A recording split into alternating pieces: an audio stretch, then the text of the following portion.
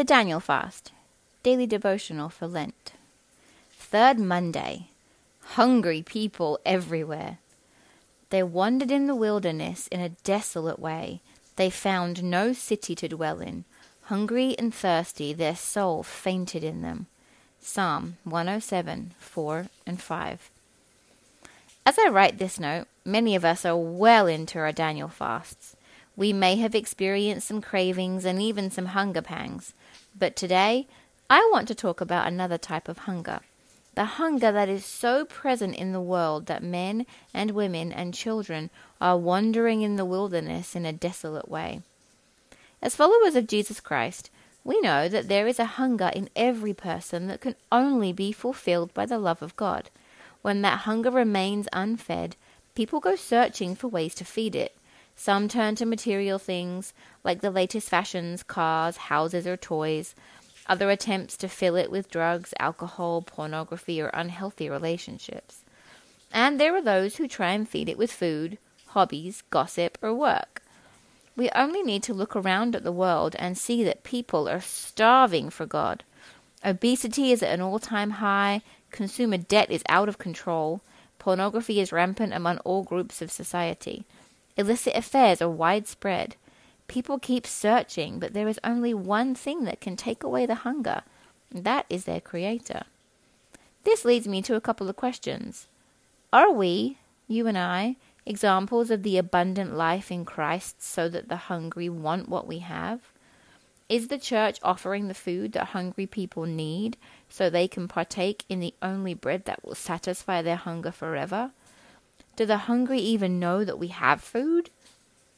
I believe God is calling us to be examples, fruitful examples of the blessed life that one can have in Christ. Our love, peace, and success should look so good, and it should be so attractive that men, women, families, and youth are rushing to our doors to get the rich manna God so passionately wants to give them. But to be that example calls us to get our lives into God's successful and abundant ways.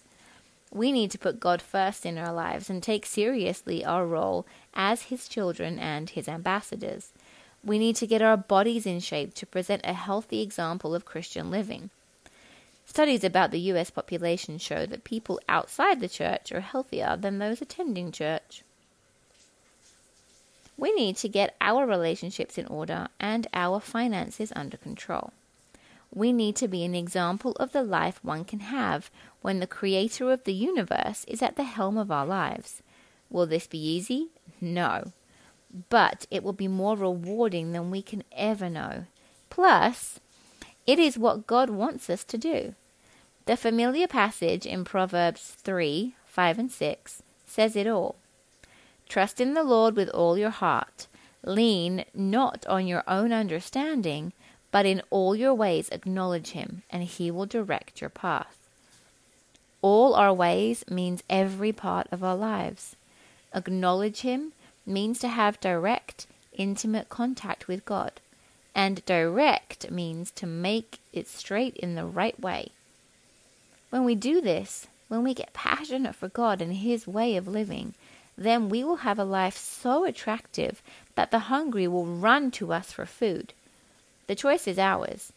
We only need to decide to go beyond belief and on to active discipleship under the one who is the way, the truth, and the bread of life. Amen.